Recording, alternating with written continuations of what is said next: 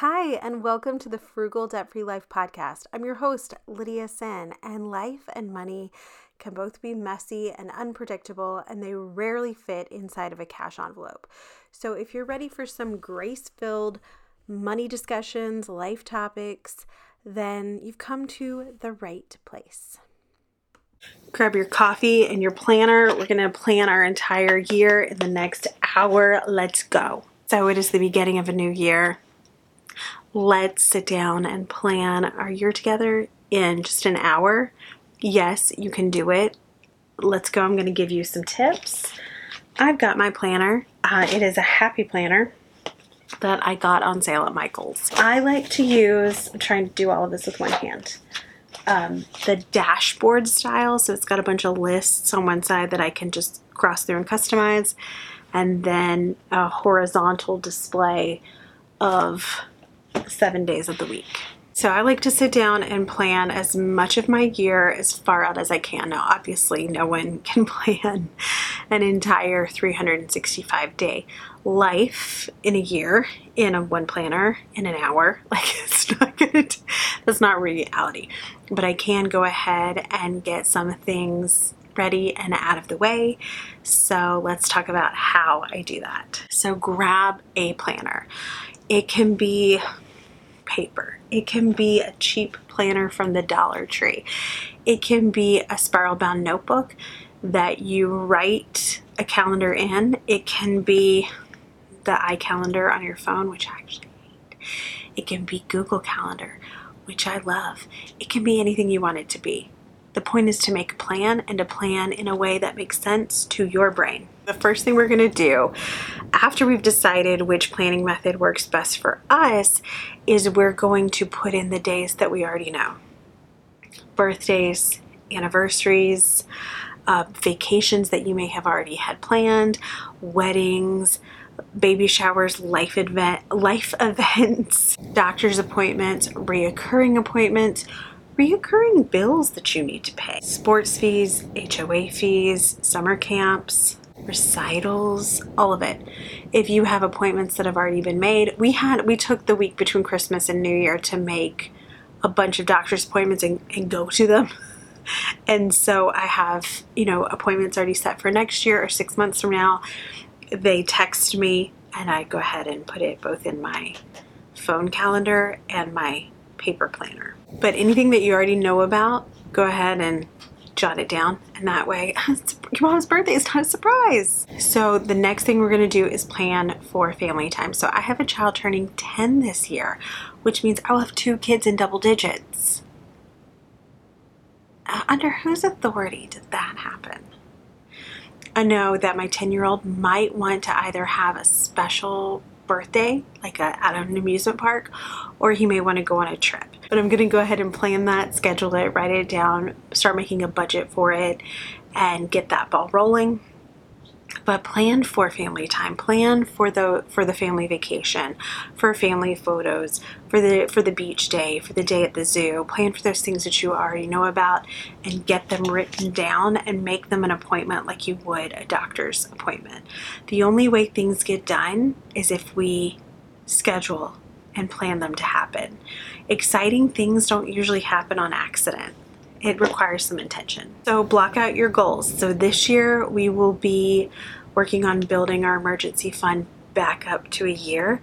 And so we're going to need to create a timeline. We're going to need to talk about, okay, if we need to get to this number of dollars, then it's going to take this much out of each paycheck.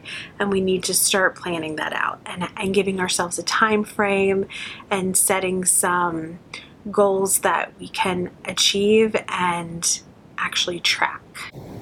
Anytime you are new to planning, understand that it's not going to be perfect, that it's going to take some trial and error. There are things that aren't going to work out. It's really easy to overschedule ourselves.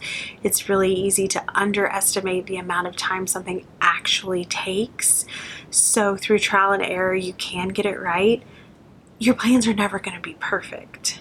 So let's throw that out the window. Your plans, just like your life, has to have some flexibility. We don't win when we're overly rigid. So just keep that in mind. We have to be realistic about who we are. And honestly, that's probably the best piece of advice I've ever been given, or that I have ever given, is to be realistic about what you can expect from yourself. You're not going to magically wake up tomorrow and be the type of person who loves a schedule and doesn't procrastinate and whose laundry is folded and whose house is immaculate, unless that's who you were today. And if so, I have some questions. So what are some of the benefits of planning in advance? So number one, it kind of takes the mystery out of our schedule, out of our calendar. There is less confusion. You can look at your calendar and see what you have going on when. You can glance at your calendar and see key dates that aren't going to change. That way, when you need to plan other things, you already know what it is you're going to be dealing with and if something needs to be rescheduled. So there's no surprises. By the way, I need to tell you something that I did. So last week, we had an occupational therapy appointment, a speech therapy appointment, an audiology appointment, and the eye doctor all in one day. We showed up at our eye doctor appointment at 3:30 in the afternoon for them to tell us that the appointment had been at 10:30 that morning. I showed up 5 hours late. I had to reschedule. I apologized. They were very understanding. I felt horrible. I even got a text from them that morning, and I didn't even look at it. I just confirmed my appointment and went about my day because I was so certain it was at 3:30. Why am I telling you that? Because again, I want to reiterate, nobody's perfect. Not that any of you thought I was. Another reason to go ahead and plan some things in advance is you waste less time. Time is not an infinite resource. We're not going to get more of it. Once it's gone, it's gone. And I don't want to waste it. I want to use it to my leisure. Here's a scenario. You have a 3-day weekend. You have lots of ideas about stuff that you want to do, but you don't plan anything and you end up wasting that weekend. Now, rest is never a waste of time. If it had been your intention to rest, then by all means take it. But if it was your intention to plan a fun family activity, go to the beach and maybe clean out a closet, and instead you went to Target and spent money you didn't have, that was kind of a waste. By having some things pre-planned, you can optimize and maximize your time. I'm not saying you have to spend every weekend working your tail off, but when you're strategic about how you spend your time, you have the time to get things done that you want to get done, and you have the time to rest. It's like a budget tells you where your money is going to go. Planning out your time tells you how your time is going to go. Planning ahead also allows you to daydream. For me, planning a vacation is half the fun of going on vacation. And so taking the time to schedule it out, allow myself to look forward to it, start saving up for it, start planning it out, building an itinerary, looking up things to do. That's half the fun for me, and it allows me the freedom to daydream because I took the time to plan it out. It also gives you a financial target. You knew I was going to circle this back around to personal finance. You're not going to have a bunch of big projects sneaking up on you without knowing how you're going to pay for them or setting yourself up a timeline for saving. I've done the groundwork so you can get those projects up and moving. Taking the time to plan gives you control. It gives you the power to make good decisions, to focus on the things you want to focus on, to give yourself rest and daydream, and it allows you to focus on family and money. Okay, so what are your plans? Let me know. You can connect with me on Instagram at Lydia Sin, or on TikTok or YouTube. I'm Lydia Sin in those places also.